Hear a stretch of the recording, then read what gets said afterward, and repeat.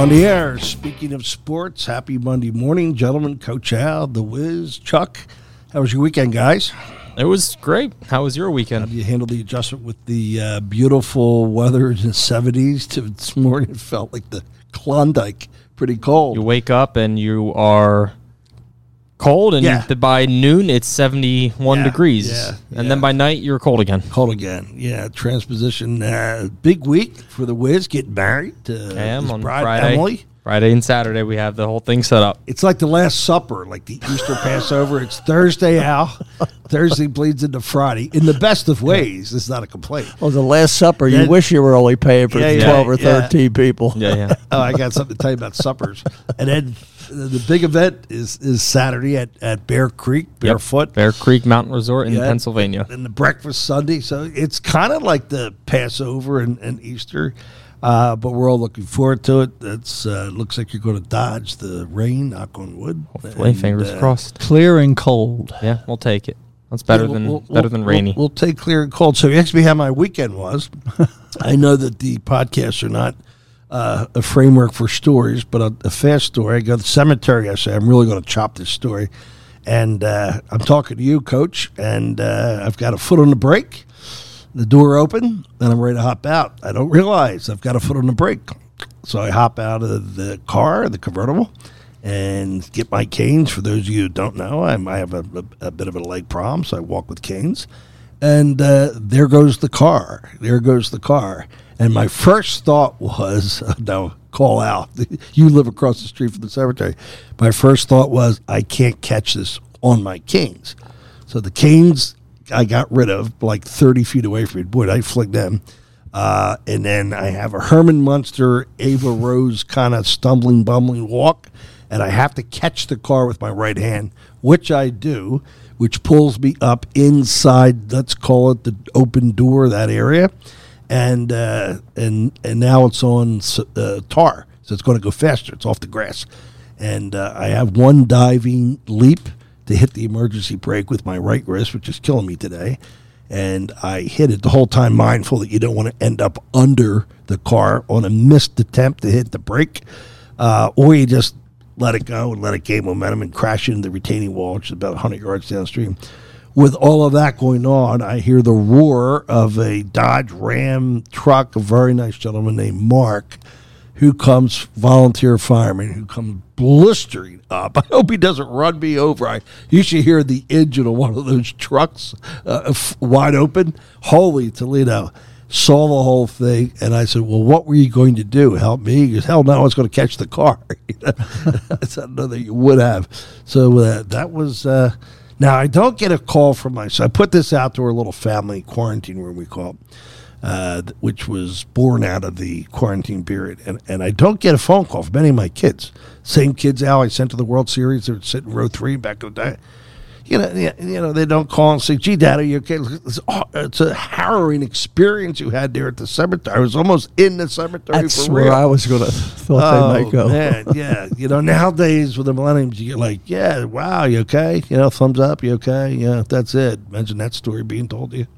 Well, it's after we got a full, 3 paragraphs about how you were okay, and we got the full breakdown. No, it's not sarcasm, but it's not like it was, oh my God, scary situation. That's a scary situation. It was like, here's the whole text litany of, and I'm good. I'm sorry I made it too long.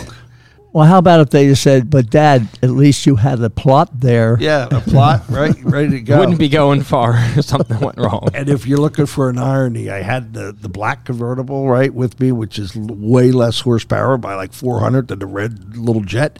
If it's the red one, that car is in Belmar. It's over 295. Yeah, forget about it. There's no chance of catching that thing. I might have seen it go past my house without a driver. Off your canes, you know what I mean? So, well, the next stop in the cemetery was the mausoleum, the Lafferty Mausoleum, where my mom said to me, slow down and watch what you're doing. You know, gee, Mom, I'm here to water your mums, you know? Anyway. Besides that, just a normal weekend. There's a normal weekend for you. Dinner at the Capitol Grille's great weekend. Hey, we're blessed. God bless America. I say that every week. And great friends. And you left the excitement of the World Series. That takes a little getting over because there's just that that drought. You had baseball every day, and when you didn't have baseball, you're looking forward to the next day. You really carried you.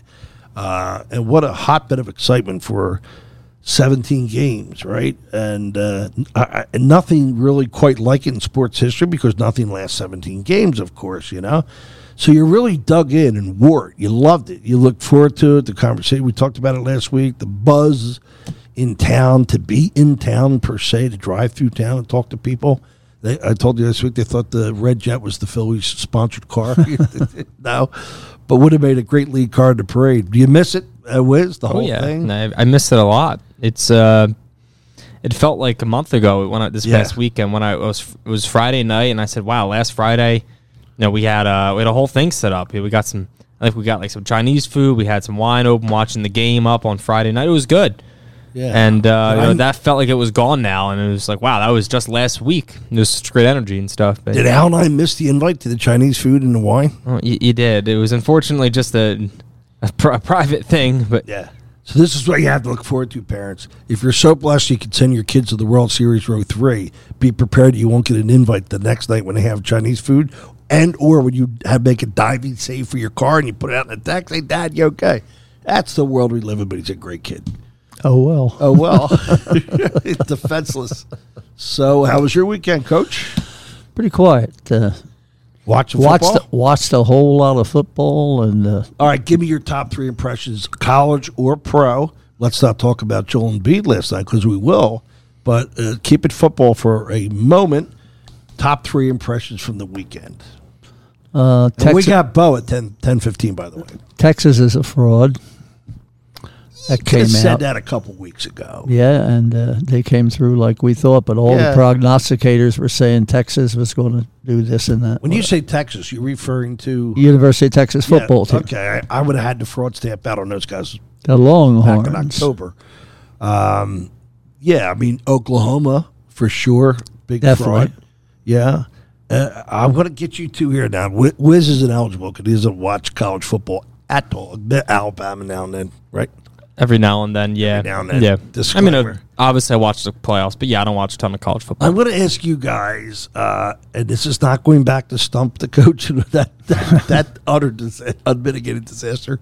Name a team that won the game, and they won the game by 2 touchdowns, that had a total of 146 yards offense. I think you're referring to the Hawkeyes. You got that, buddy. From Iowa. Iowa. How about that? How about that Big Ten boring slugfest, huh? Imagine that.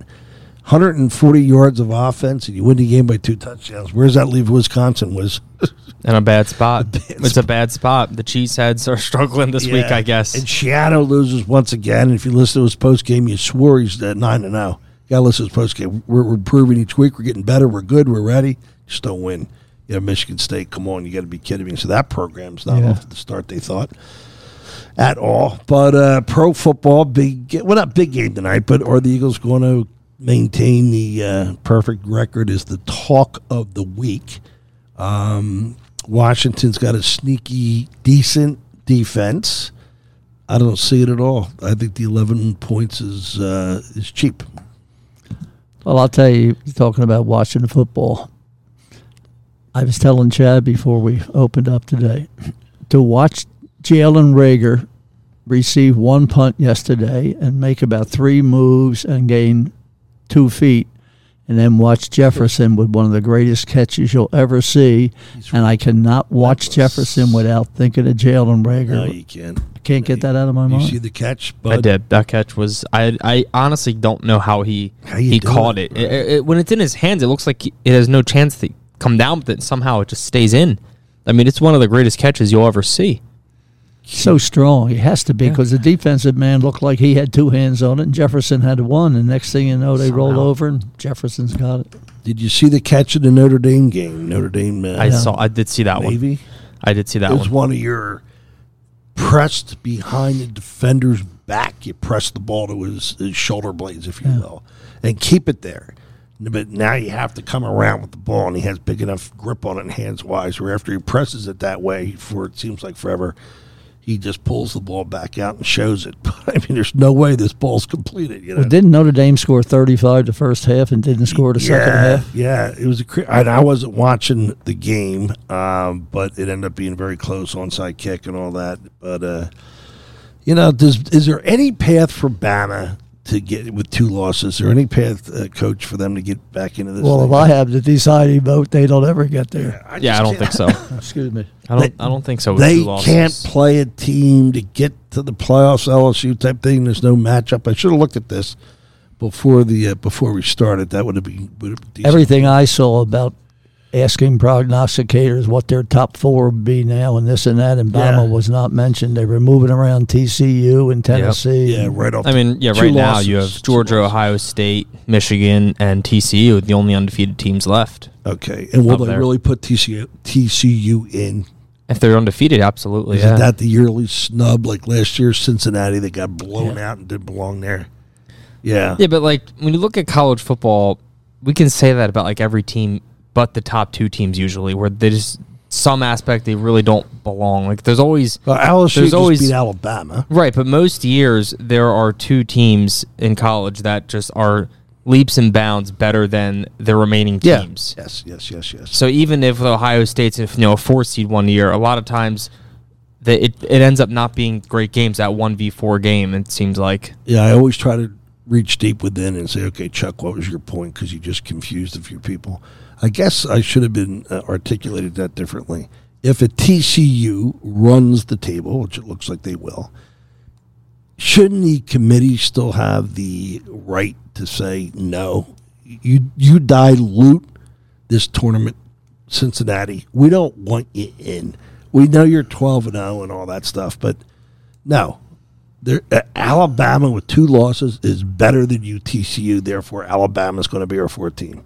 It's not going to happen. You know, if it was 1 loss with Bama, possibly, but not with 2. Yeah, but like that's not the goal of college play. It's not to just like put a Bama in because they're Bama when you have a team that's undefeated and Bama has 2 losses. If Bama is 0-1 to start the season, then goes 11-1, different situation. But when you have a TCU 12-0 and Bama 8-2 right now, if that's where it ends up, where they're 10-2. I think they're gonna put TCU in. So Notre Dame's definitely screwed as an independent because they're with 3 losses. 3 losses. Yeah, they're done. One of them being to believe it or not. So they beat Clemson, get the stamp fraud out. They beat Clemson and they turn around earlier and lose to. Can you remember now? It's so long ago, back in September. Good question. Why is it not jumping out at me? Well, any help on this one? No idea. You're going to have to look it up, Notre Dame schedules, as I'm dragging here. We got to get Boa in 2 minutes. I'm going to say, and Wiz will confirm, it was, you're not going to believe this, Marshall. Yeah, Notre Dame lost to Marshall 26-21 at home. Marshall in South Bend at the Mecca. I remember you bringing that up when it happened because Marshall's the team that playing years back. Portal quarterback, kid's 5th year. He's sensational. And with a really hot quarterback, anything's possible if the rest of your talent's decent, right? So that was it was a crazy weekend. Ohio State, to me, doesn't look like world beaters. What do you think? No, not as much as that we thought they were. See, when these teams start off the first 3 or 4 games and they're 40 and 45-point favorites, it's tough to gauge when they really get into better competition. Yeah. But it's so if you had to pick right now, forget the top 4, just give me your winner of the whole shooting match. If you had to pick right now, I'll tell you who I would enjoy. I enjoy watching Tennessee. They got a lot of great athletes and so forth. It'd be neat to see them jump up there. Quick but offense. Didn't they just fraud up 2 weekends ago against Georgia, right? They weren't even in the game. Georgia made them look silly 2 weekends ago, right? Yeah, Tennessee just has so many great athletes. And Josh Heupel, I think I was telling you, I think he's a great coach. It's going to be. Yeah, I just don't like it when a team's all revved up. Well, I don't see anybody beating Georgia if you want to just come down to that. That's where we're at. That's what it seems like. This is Georgia's year, right? Which it shouldn't be off of last year being Georgia's year. Well, it's because Bama didn't come back this year. Bama didn't come back. I mean, who was going to challenge Georgia? Had to be Alabama. And you can say Ohio State. Look at Ohio State's scores; they're pretty good, but I don't know how they're. You and I, took Ole Miss in our group. We did. With the points. Yeah, we did. We had to work a little bit, but it looked like the right side to be on. And I also took off of a big win, how do you not take whoever LSU plays? How do you not take them? Plus, they were getting 3.5 points. And I got to tell you, when you talk about a team that's a dog team that can't move the football, Arkansas, man, that you could put them in prime time and dress them up. And if they have to get 300 yards of total offense, they're just not going to do it, Coach. I don't care what they do, how big it is at home. They just, so, hey, for all right, Kelly guys, to come back. sorry to interrupt here. Looks like we have Boa on the line here. Yeah, Bo on. Bo, are you with us? Yes. Awesome. How are you today? Good. How are you? Coach, good to talk to you. Have you come down from that high yet? I know it was a big disappointment at the end, but, man. Yeah, it was a fun ride. Everything fell into place, and we played pretty good. We couldn't get it done, but got to be happy the way everything unfolded at the end. Yeah, I mean, what energy. I got a question for you. I think we may have actually before. When you were in that stadium and feeling the pulse, the buzz, the vibe, the whole thing, you played in many different arenas where it was crazy insane. But everyone's saying that we took it to a new level. It certainly felt that way the few games I was at. But could you say for sure that you felt something during our home games that was just unprecedented, that this is just a crazy vibe I've never felt before? Yeah, I mean, you could feel it. I mean, they brought the energy every night. The only one I could probably equate it to maybe was Houston in the 80s. Right. Because it was a dome stadium and the noise couldn't get out. But as far as an outdoor stadium, people say there's no home field advantage in baseball, but I definitely thought there was. Yeah. During the playoffs this year, I really did.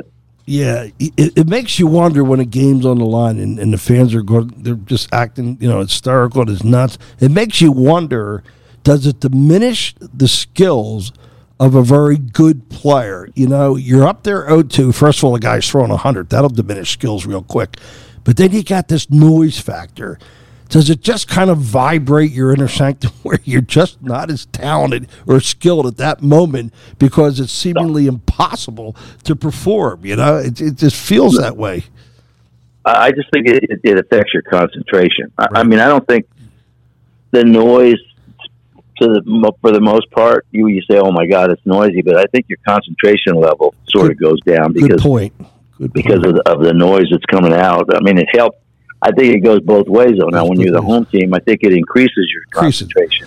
Yeah. And the visitor, I think it diminishes it. Yeah, you articulated that much better than I did. I think that's what I wanted to say. You said it the right way. A couple things that went on, notably 4 things. And I realize in respect, I'm going to then give the mic over to the guys here. But 4 things I had, and I realize you can only be so candid here, and I respect that. But if we could just coach here, I know you're always coaching as you're watching. Syndergaard starting the 4th inning when everybody talked about 3 innings. I know he pitched effectively. When you saw him in the 4th inning, was there any hesitancy you had to say, we have everybody rested, the whole committee's ready, let's turn it over versus turn over that Houston lineup, especially as hot as Pena was? Did you have any regrets when you saw him going to the 4th inning? Not really. I really didn't. I think that he pitched very well for us in those spot starts, or they call them openers, whatever you want to call them. Right. His pitch count wasn't really high. And the way Rob was using his pitchers, I thought he did a tremendous job there. Mm-hmm. I would have let him go, I think. But again, that's hindsight, you know. But at the time, I had no problem with it at the time, to be honest with you. Yeah. I really didn't. Okay, of the 4, 3 scenarios are definitely hindsight. If it works out, it looks great. If not, it doesn't. And one's more of a strategy. So may hop to the strategy next. The one thing I couldn't understand, and Harper batting 4th bugged me big time. Because, for instance, and I know the circumstances aren't identical, but just to draw a comparison, Judge and Trout have played 2,000 Major League Baseball games and batted 4th 11 times. That's just not where you see the best player batting anymore. Now, in a 1976 Reds lineup where the first three guys are on base, 376, maybe not as critical. But to a lineup that's suffocating from offense, except for the home run balls, I just couldn't understand Harper in the 4-hole with guys in front of him batting 156. I just think you stack your offense to get something going, thinking that if you get Schwarber and Harper on with one out, it makes the guys in back of them better hitters because you just have less, opportunity to pitch around. I agree with what you just said. I think the one thing that made Tomps so popular, or I shouldn't say popular, so respected, I should say, in that clubhouse was he was very consistent with his lineup. He that especially at the top. There were some adjustments he made at the bottom when there was a left-handed pitcher. But for the most part, I think those players like that consistency. They like the fact they know who's hitting in front, who's hitting behind. And I'm not saying that if we started the season tomorrow that he would go with that lineup again. Mm-hmm. I think at the time he thought there was a lot of continuity in that lineup, and he felt there was a lot of confidence throughout the clubhouse putting the same lineup out there. But I understand your point. I mean, I personally, I want my best hitter to hit in the first inning. I mean, they can give me a 1-0 lead in the top of the first or bottom of the first. And he's going to probably get an extra at bat at the end.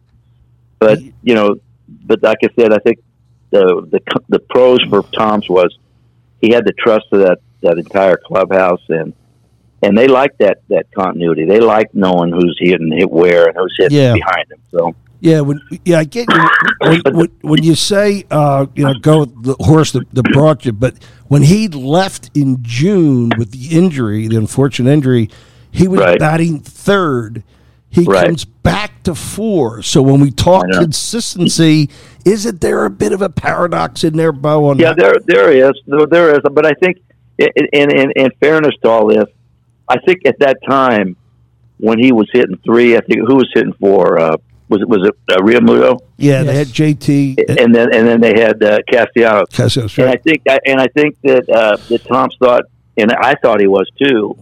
I thought Castellanos swung the bat better going down the stretch. Mm-hmm. I did. I know that the numbers don't see it. I'm just looking at his swings, at his bats, and so I think he felt like he's going to be okay to protect Harp. I don't know who really in that lineup. I mean, you can pick anybody to hit after Harp because when he's hot like that, it doesn't matter who's coming up next. Most managers do not want to let him beat you, and but I think that was this train of thought there.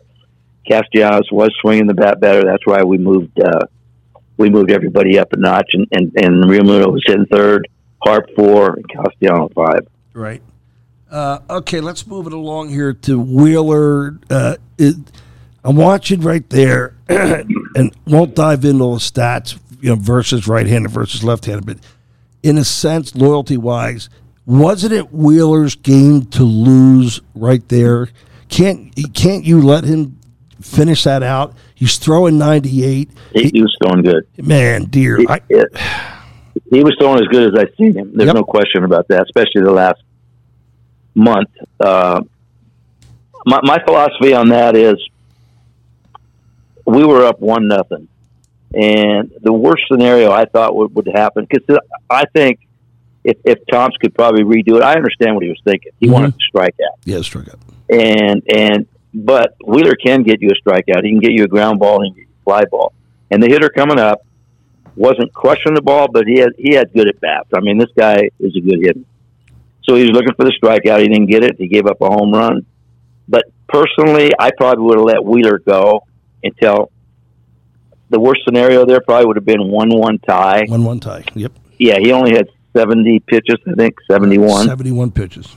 Right. I thought he was throwing the ball well. But, again, every move that Tom's made, with the exception of Alvarado going down the stretch there, he had a lot of success. And Alvarado, hey, you got to give the guy credit. He had a fastball that he crushed it. He did crush it, didn't he? That ball had to come but down. Personally, I thought Wheeler, that's the best I've seen him throw, especially from once he came back. Yeah. from missing a start. JT went out of his way to make that clear, because you don't hear professional catchers use lightning bolts. Okay, that told you all you needed to know about his action. He was exceptional. I thought he was exceptional. And when Marshy comes up there first and third, you got a young guy. Presley's filthy. It's kind of a mismatch. First and third, one out. Isn't that? And I know this is hindsight, but let's not make it hindsight. Proactively, isn't that just a great spot to give him strike one to use the foul line? If it's foul, it's foul. But if it's fair, safety squeeze, you got your run. Wouldn't that have just been a great matchup to let him try to bunt? Yeah, that's a great strategy. There's no question about that. If you look at Marshy's numbers since he came over here, they're on the rise. There's no question. Yep. I mean, he did a great job, and I really believe that. I'm sure that went through Thompson's mind. That play is a play that if you get the bunt down, a decent bunt, you're going to get a run. There's no question. Mm-hmm. But the play that bothered me more than anything, it had nothing to do with managers' moves. It had nothing to do with anything. Is when Pena got the base hit up the middle, 50 hops. That to me. See, old school guys, you squeeze the middle and play for a double play. Exactly. That's a routine double play ball back in the day. It's not even. I wonder if he'd have got that. Right. But because of the analytics and positioning players, the shortstop was over a little bit, and that ball trickled through. Yeah. So if you really want to analyze Wheeler's outing, that could have been an ending double play, and. The guy doesn't even hit that inning. That's 3 outs. Yeah, it's a great point. Last week, but those little things that people don't understand, and to me, and this is not knocking analytics, they don't understand when a guy's got exceptional stuff. Right. There's not a lot of guys that pull him. I mean, if it's pulled, it's going to be a very weak ground ball where the third baseman can go over and make it.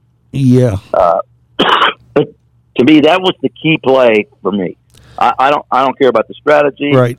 When that ball was hit, I went double play, still 1-0. Yep. And the ball went into center field, and obviously Altuve goes third. Yep. That changes the whole mindset of the manager, pitching coach, everything.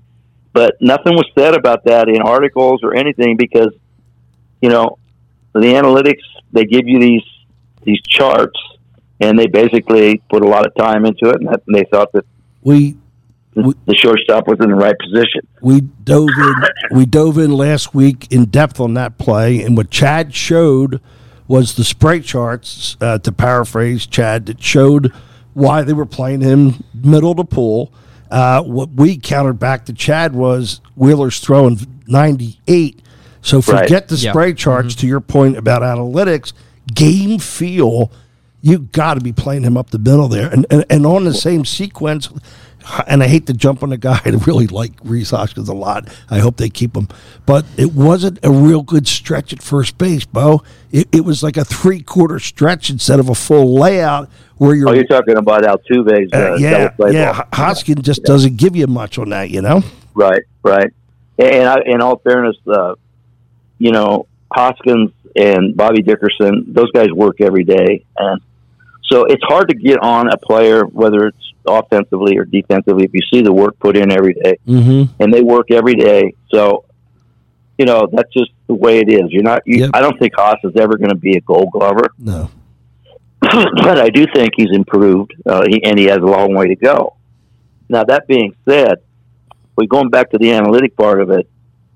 You made a statement about a guy's throwing 98. They don't put that into consideration when they're doing this analytic stuff. I mean, he might have a bad day. A guy might go from 98 to 94. And now you say, well, your eyes tell you, he doesn't have that good stuff. I'm going to shade this guy to pull. Right. Or your eyes might tell you, in Wheeler's case, man, he's got great stuff tonight. I'm going to shade up the middle here. But again, the computer doesn't say that when it comes. That doesn't say, if he has good stuff, play him here. If he doesn't have good stuff, play him here. And that's, to me, what the negative is on that. Because players are not the same every day. Exactly. They have personal problems. They have small ailments that they don't reveal to the manager, coaches, training staff. People don't understand that part of the game. And that is human element. And until they figure out to get the human element, you know, they're going to have these people questioning, why was he there? Why wasn't he there? And it just, like I said, your eyes, if you've been in baseball a long time, your eyes and your gut tell you a lot about what you see and what you've seen in the past in this guy pitching, or what maybe he came to you and said, man, I didn't get any sleep last night. My wife just had a baby. Right. I was up for 5 hours from 3 a.m. till 7 a.m. That is never put into the computer. Exactly. And there's so many human elements involved. You're playing every day. You're not playing once a week. You're playing every single day. And that's the part that annoys me a little bit, is that the human element isn't involved in all these decisions.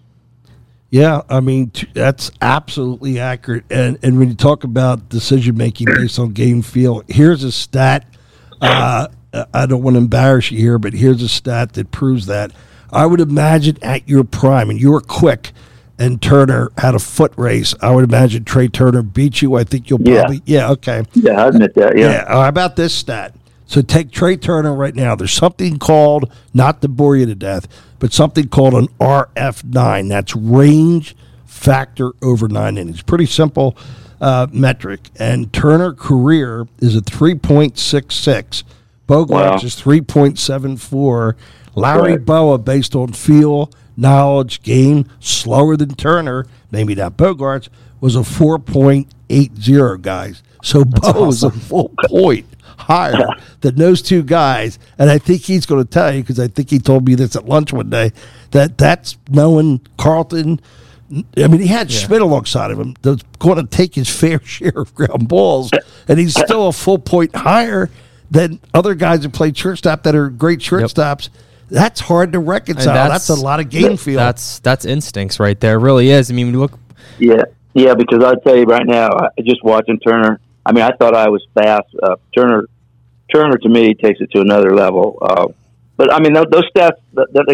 That's shocking for me to hear that. Yeah. And so then if you equate everything, and just say that I was playing today, then my numbers would be higher than Turner's, which is hard for me to understand. That's that. Absolutely true. But like you said, it's instincts, it's gut feeling. No one had to tell me when Carlton was pitching, or somebody that was overpowering, how to play certain hitters. I mean, we had we called it a spray chart. Right. And we looked at the spray chart, and I wouldn't look at the same spray chart when maybe Larry Christensen was throwing and Carlton was throwing. I would take Carlton's and look at his. And that's the difference, I think. Now we just throw everything into the computer. I would like to see all, and I know it's a small, probably no sample, but all Wheeler's pitches against a guy like Pena, which I'm sure there wasn't any because he's a rookie, but that's the kind of stuff that I think should be brought out, especially when you're playing each other in the National League. I don't care what Joe Schmo hits off of Aaron Nola or where he hits the ball. I want to see what he does off of Wheeler. Absolutely. And, and I think if they break it down even farther like that, I'm sure they do in some instances, but for the most part, it's one size fits all. Let's do it this way. Just to complete that crazy Boa statistic, it gets even better. So, players age. Obviously, the legs start to go certainly before 37 years old. That's not prime 37. You go to the Cubs. This is more remarkable. You go to the Cubs, Bo, as people think we're related. Bo, we're not related, right? We're not related. Okay. No, we're not related. No. No, in fact, these numbers you're giving me, I've never even seen them. You gave me numbers before, and when I look at them, I'm like, wow. Yeah, maybe it was decent. Yeah, it was funny. But this was crazier. You go to the Cubs, you're 37 years old, and one of the threshold for a lot of chances is 700. Like Ozzie had 900 once and Ripken. So that's crazy, okay? Yeah, there's only a handful of 800s. You had 700 chances 5 times. Jeter did it twice. But at 37 years old, Bo has 705 chances for the Cubs at 37, which is almost You can't. It's got to be a tougher infield in Chicago. Half the year it's a frozen. It's 705 chances. So you can't say, because he played in Philly with Carlton, he took advantage of that and da da da. No, actually in Philly, Schmidt took a good amount of his chances away, and then at 37, you're still doing that, Bo. That's just an unbelievable hats off to what a sensational shortstop you were. I mean, I've said it before. It's Ozzie U defensively. Well, you know what? I appreciate that. And, and again, if you don't bring these numbers up to me, if people ask me about my career, I said, I think I had a good career considering I never got drafted and played high school. But on the other hand, when you show me these numbers, I'm going, man, I didn't know that. I didn't know that. Because you gave me some other numbers that I looked at when we had dinner one time, and I was astonished at those numbers. But, the game is played by numbers now, more so than when I played, obviously. And when these free agents come out, obviously they look at WAR and as you said, first step. I look back at my career, and if those numbers were then maybe I would have been drafted. I don't know. Right. It's hard for me to determine. Like right now, there's a bunch of shortstops coming out, and I say you can't go wrong with any of them that you get, in my opinion. Right. To me, Turner's probably, because of his offensive abilities and his ability to hit anywhere in the lineup, probably a step ahead or maybe a little bit ahead of the others. But you could throw all those guys into a hat and say, "Hey, I'm going to take this guy," and you'd have a much better infield, whoever you pick. I'll turn it over to Chad. Thanks, Bo. Yeah, I mean, on that note of the shortstops, kind of where I kind of wanted to go with it. And I mean, you look at the numbers, they're all very similar, and Turner's definitely the most popular name you hear when just slightly ahead of the rest.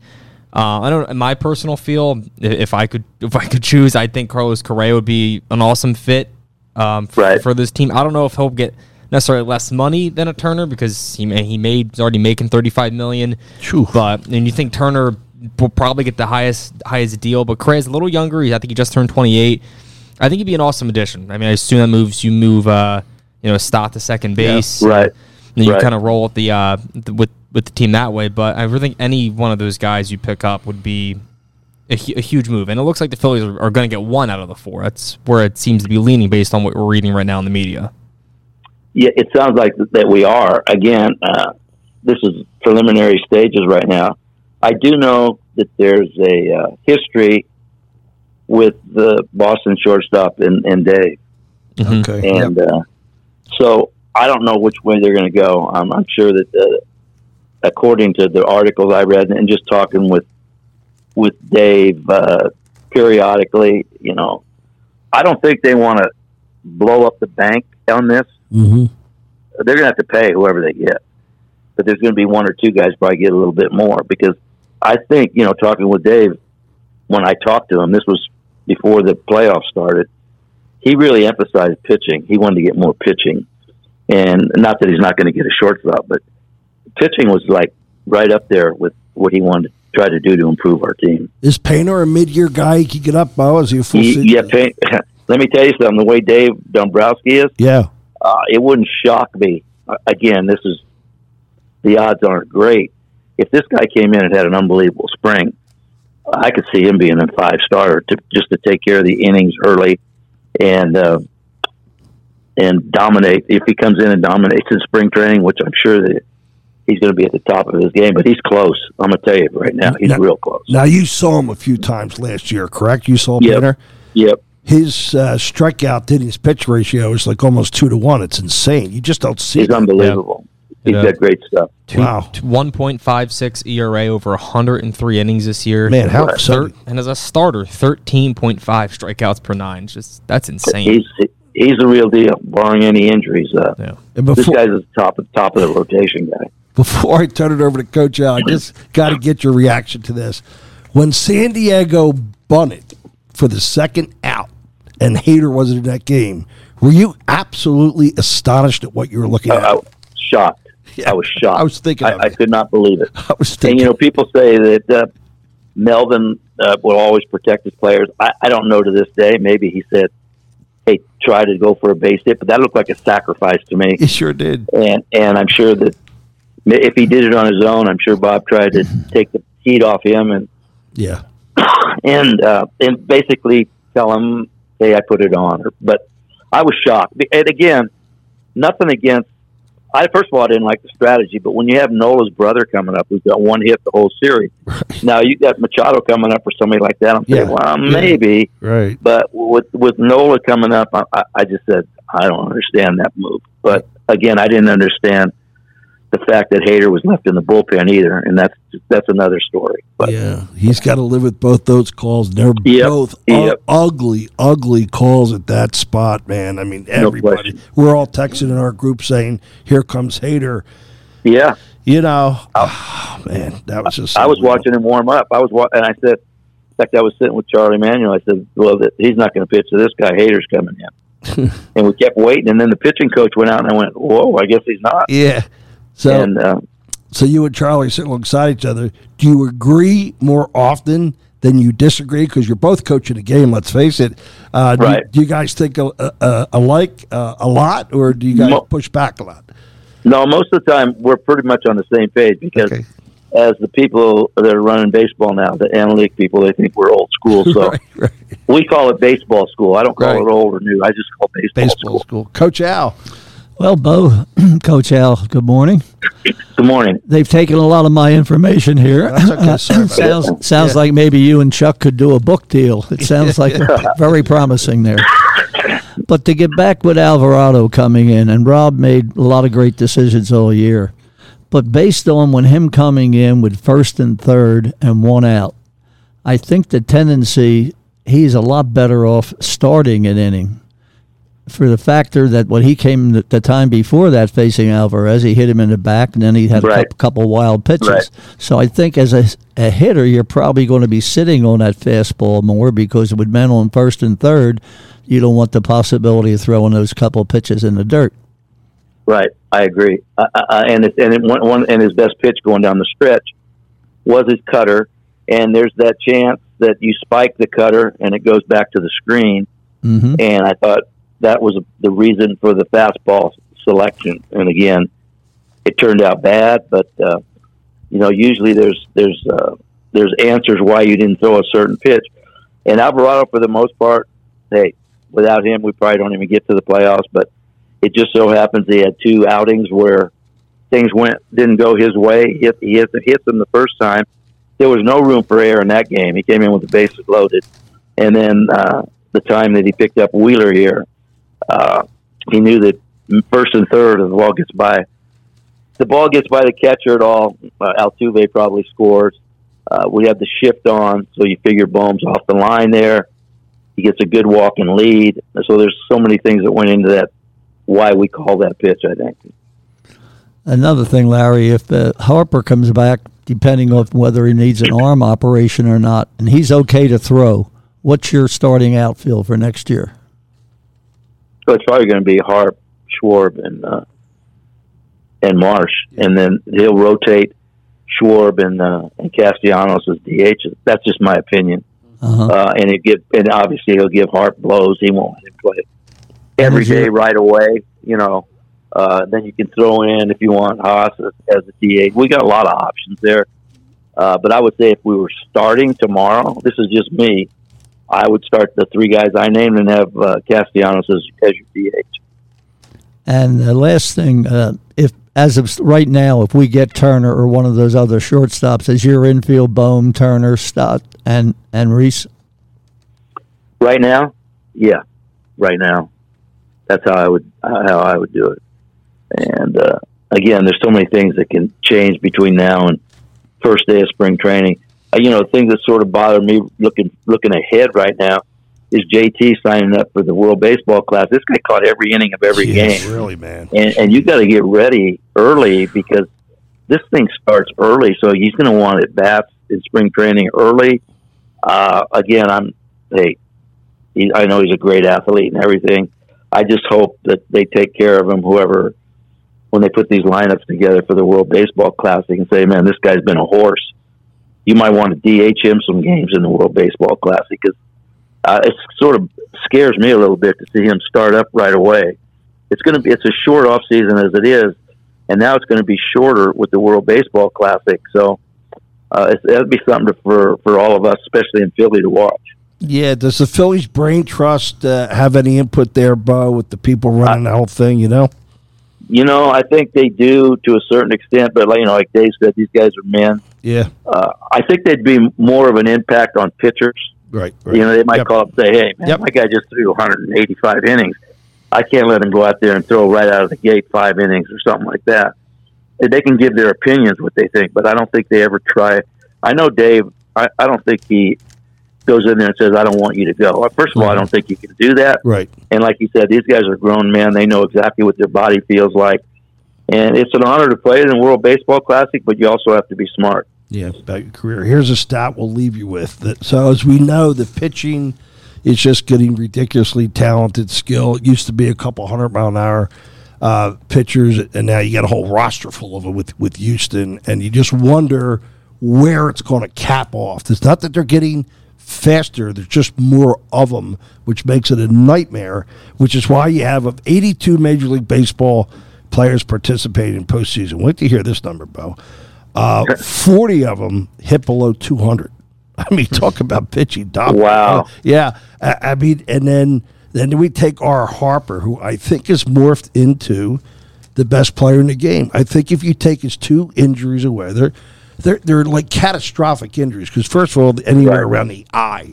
So when you come back from that, he was 30 days where he was half of himself. And even a hand injury, you could see when he came back how digressed he was. If you take those 2 seasons' injuries away, I know you can't do that, the numbers that he would have put up both of those seasons, and when, in the postseason, with that pitching, he puts up 3, and this is over 63 at-bats. It's a big enough sample size. 349, 414, slug 746. That's more like slow-pitch softball.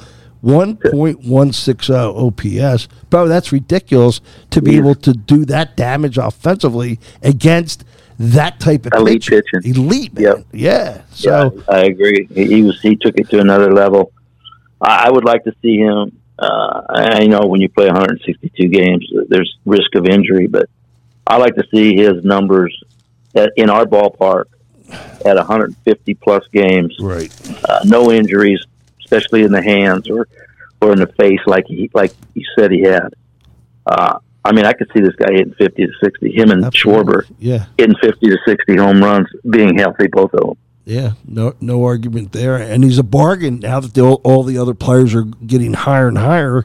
Harper's contract is economically very, very, pleasing to the Phillies. Man, dear, is he a bargain? Well, listen, Bo, I think you predicted this back in April that this roster could get to a World Series. I'm pretty sure Larry Bowa said that. Yeah, I did. Mm-hmm. Yeah, I did. But if you'd asked me in June, I probably would have reneged because obviously, if you look in the crystal ball and you say, well, Harper's not going to play the outfield, he's going to miss so many games. I said, well, we might be in trouble. But hey, everybody responded. Everybody was pulling the rope the same way, and I'm sure Dave's going to go out and do what he has to do to make us get a step closer. I mean, you're 2 wins away from being a world champion. Yep.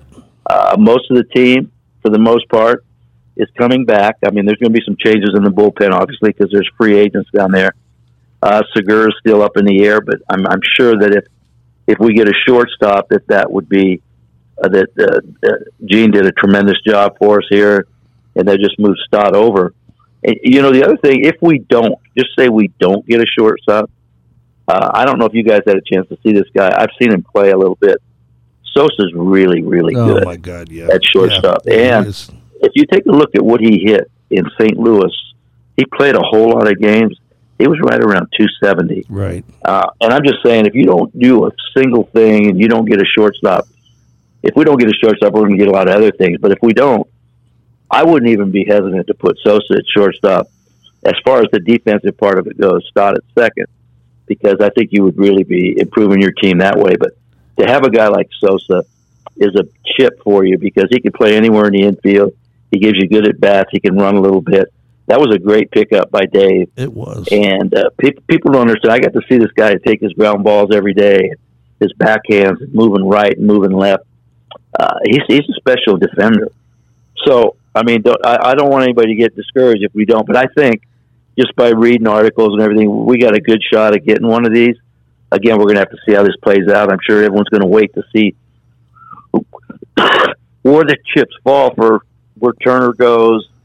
No one's talking about Dansby Swanson either. This guy's a pretty good shortstop. It's going to be, it's Bogaerts, Correa, Swanson, and who am I missing here? I missed three. Correa, Bogaerts, Swanson, and Turner. Right. You can roll the dice with any of them, to be honest. Yeah. One's going to be a little bit higher, and whoever the lowest paid one is, you're probably going to get a bargain there. Right. Because you can throw these guys all into a hat, and to me, they're all outstanding shortstops. The one thing Turner does, and tell me if you disagree, I think Turner makes batting leadoff pretty obvious and reconstruct the lineup. And just I know if, but Schwarber did it against the toughest pitching in postseason more so than regular. That's unbelievable. Hats off. So if he stays regular season productive as he did in the post, Harper doesn't get injured again, I do believe Castellanos comes back and becomes the 295 to 305 hitter that he was. I just thought it was kind of bizarre that he missed it, and he did get better in the second half. I just think he comes back next year. He's too good a natural hitter. I do too. I think what we saw in Castellanos was a new ball club. Yep. The atmosphere obviously different. He's not used to playing in crowds like this. The intensity of the city. I just think a lot of that, it goes into the first year when a guy gets signed as a free agent. The expectations were high. And I really think, as you said, this guy's a natural hitter. And I think our offense is going to be just fine. Yeah, I can't imagine Turner, Harper, Schwarber for the top three. Yeah, that's pretty good. And with the shift, throw Realmuto in there. Yeah. And I think Bohm has really matured as a hitter. This guy's going to start hitting some home runs. It's going to be a nasty lineup to try to navigate through, and hopefully it'll take some pressure off whatever pitcher we get, and of course Wheeler and Nola. I mean, if you go back and look at when Wheeler and Nola pitched, it seemed like, I know it didn't happen, but it seemed like every game going in the fifth inning was 1-0 or nothing. And it'd be nice for those guys to get 3 or 4 runs early and let them. Yeah, exactly. Isn't that the truth, man? Exactly. It just doesn't seem like we ever give those guys a 3-0. I know it. Bat. It's unbelievable. It's always competitive pitches into the sixth inning. But that would be one heck of a lineup. And the last point, last point. But Bohm got better defensively, and so did our shortstop. Hoskins is working just as hard as those two, right? He didn't go to the beach at 3:00, right? Yeah. No, the Hoskins probably worked harder than all of them. Okay. I mean, this guy really wants to improve. Yep. And again, you can't make a guy run faster. It's just like you're not going to make Hoskins a Gold Glove. Right. But I don't think there's a guy in that clubhouse, or even if you work in the front office, if you watch Hoskins' work ethic before a game, it's off the charts. And when a guy's working and trying to get better, now if he's sat in the clubhouse that I'll take 5 ground balls, right? That's not the case. This guy works hard, and he'll be the first. And he steps forward. He says, "I got to make that play. It's my fault." He does. I like his attitude. I like the way he works. And we just got to try to make him execute routine plays just a little bit better. And as you pointed out, stretching on certain plays a little bit means a lot. Yep. And but I know Bobby Dickerson's talked to him about that. I know that. I've heard the conversation. So hopefully that can improve, and we'll see what happens. Well, Bo, I got to tell you, our podcast in particular had a really good year. You were a big part of that with your contribution, staying loyal to us. We really appreciate it so much. After this podcast, we take a break. We'll be back in baseball season. But thank you for everything. Have a great off season, Bo. Thank you so much, my man. Thanks, Bo. Pleasure, Coach. Bye-bye. All right. You guys take care. Bye-bye. Bye. Yep. Very illuminating. We could have done an hour there. Yeah, I don't know. Are we at wrap, or where are we time-wise? We got about 10 minutes left. Oh, we got 10 minutes left. It's about 55. All right, let's talk. Let's pick up on the conversation with Bo. Your remarks, Wiz? I mean, I think a lot of those comments were spot on. To be honest, I was surprised to hear him say how hard Hoskins was working. And me too. Just because you think a professional athlete, if they're working that hard, they have to get better. And it just didn't seem to me that, Hoskins was making the basic scoops and stuff. But just to hear them working that hard is a good thing. But you got to then wonder, when is that going to translate to actual results? Because, something has to change. If you're working hard, you got to get better. And in the playoffs, he had some really, really just. Maybe it was the pressure of the playoffs. Maybe just write it off as the pressure of the playoffs why he struggled. I'm going to ask you a question. Is it more mental or is it more physical? When you look at the picture on the double play and you see Hoskins in this position, is that more physical or mental? Why not the full stretch? Well, that's a habit that he's had, and he evidently hasn't broken it. I don't think we even know if he can make that stretch. Do we know if he has that flexibility? Yeah. More than this. More than that, but it probably is mental. I don't expect to see him on the gymnastics team. No, he won't be pulling Freddie Freeman soon, anything like that. No. But who knows in the offseason, can he do exercises to get more limber if he, I'm going to say, has a tight groin. Okay, there we go. But can he? You can. Yeah. I would think that you could have some improvement. At 30 years old, you're not going to just turn right around and be, a Gold Glover. Yeah, because I can live with his 25 OPS. And I can live with his 70 extra base hits. Go find me another guy that gives you 70 extra base hits a year. Okay. All right. I don't want him batting second in the lineup either. No, but remember when he was Rhys Hoskins, he was 380 on base. This was the unique guy that gave you OPS. And the reason the OPS calculated that high was because his on base it wasn't his batting average. He didn't bat 330.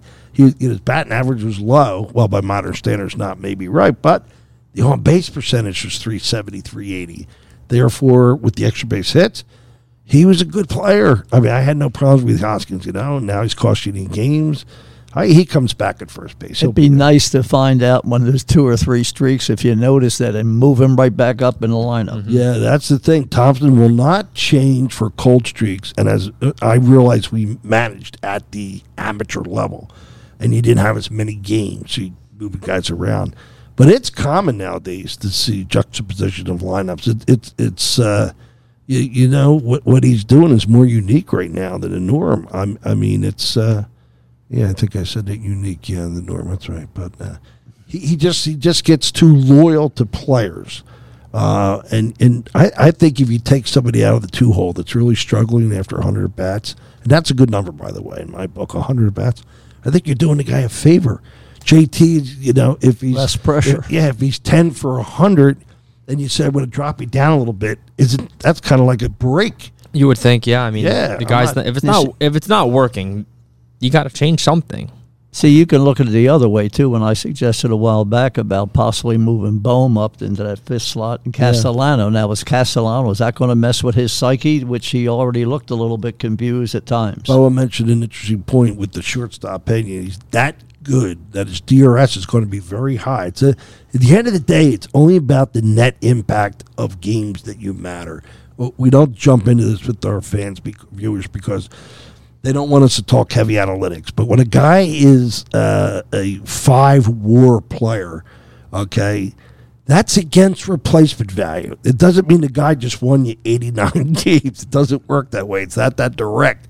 So if you take Pena's DRS, defensive run saved next year, and he contributes a little bit offensively, and the other 3 do what we said, I think Schwarber will have a better year in the regular season next year. You agree, guys? No, I don't. I think he will in the regular season. I think if he moves his lineup, yes. I think the leadoff spot, no, I don't think Castellanos better than this year? Yes or no? Has to. Yeah. Okay. Definitely. He had 305 the year before with 34 home runs. It's there somewhere. You don't. And let's just roll the dice and say Harper doesn't have another catastrophic injury for the 3rd year in a row. That's a lot more offense right there. So you don't need to spend that $35 million on Turner. I think you still get close to the run production. I know that sounds crazy. You have to break it out and look at WAR per player. And does it add up to the aggregate? You're only off a little bit, but then go pick up the DRS on Pena versus Turner, who has no range. It's not what people think. This has been demonstrated many, many years where they got rid of a guy, got the new guy. Last year with the guy for the Pirates, it was the MVP that we had out in left field. McCutchen. We pick up Andrew Schwarber. McCutchen. Yeah, and I said to a lot of people, the net of that may not be all that much. As it was, he really tailed off, so my argument didn't hold up. Are the Eagles going to go undefeated? I don't think so. And I've looked at a couple stats which are really surprising. Everybody remembers the Dolphins 17-0. Well, in 2007, the Patriots were 18-0 and got beat in the Super Bowl. So just an example there that you're not infallible. And it's going to be ironic, and you've heard me say all year about the New Orleans. They're now 3-7. We got their number one draft choice next year. I love rooting against New Orleans every week. Every week. It little things like that. But well, that matters though.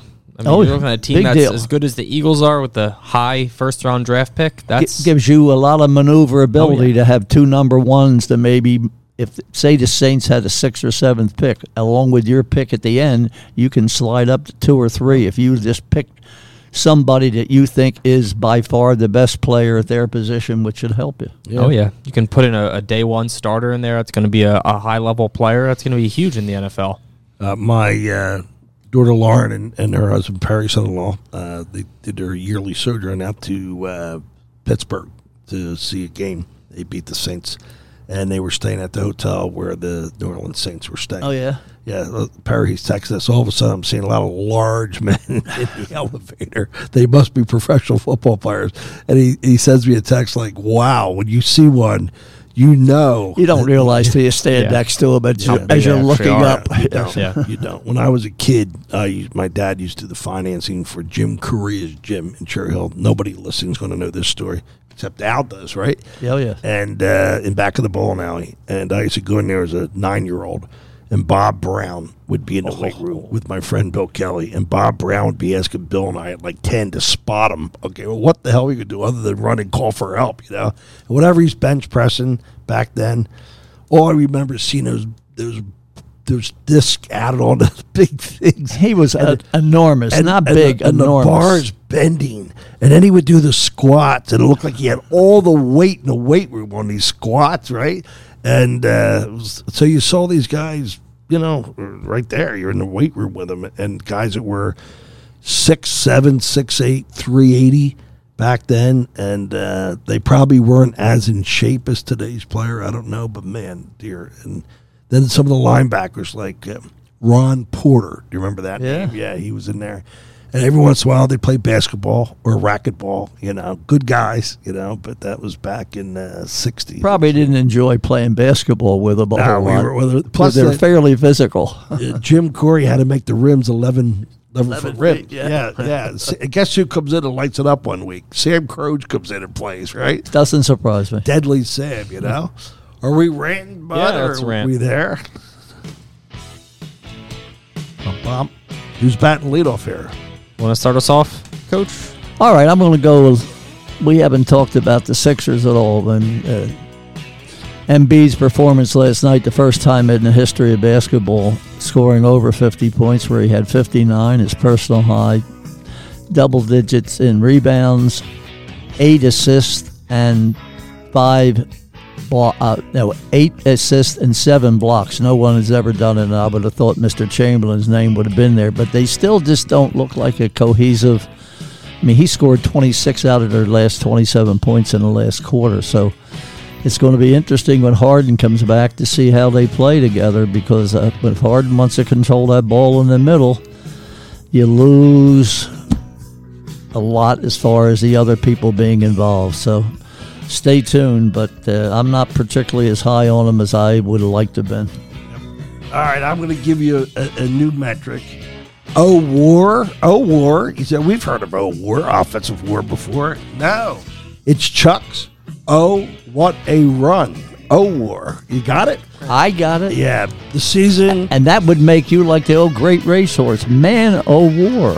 Yeah, we're going to take a break after this podcast, but I can't tell the viewers thank them enough for the crazy good numbers. The texts were fun. I'm going to miss it so much. Oh, my God.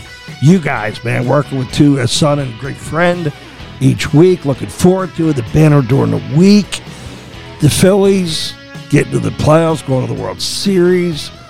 The whole thing, just in the aggregate, was just too good. It was a dream. And this was a part of it, having Boa call in and the other stuff it did. It was just, oh, what a run, man. I'm going to miss the energy of the podcast. I'm going to look forward to next year's baseball. We have some really good ideas for next year, and we would love to hear from you. If you have any thoughts, ideas, guests, yes, we're going to have more guests next year. Once again, I'm at 609-828-5569. I'll talk baseball. I'll talk any sport, but primarily baseball with you in the off season. And if you have any ideas for the podcast, including coming on the podcast, let's hear from you, okay? Because we're really looking forward to next year. In the meantime, we have a wedding. Good luck to the Wiz this week. And Emily, yep. Great girl, family.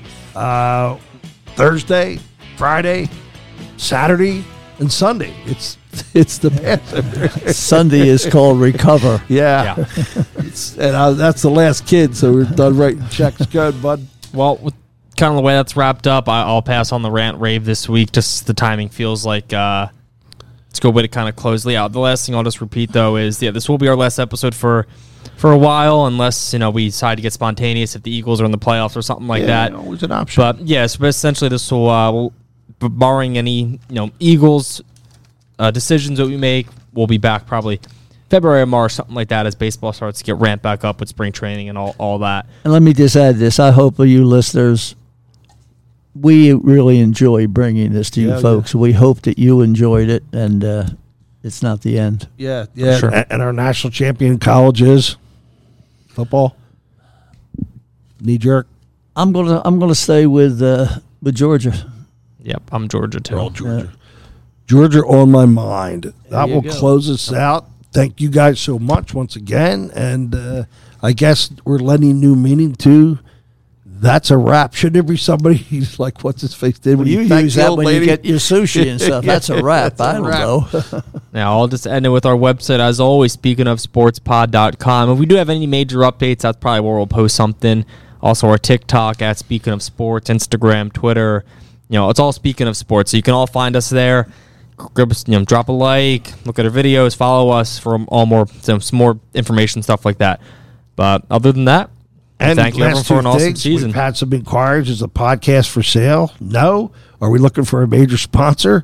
No. There you go. That's a different answer to two questions, huh? All right. Thank you so much.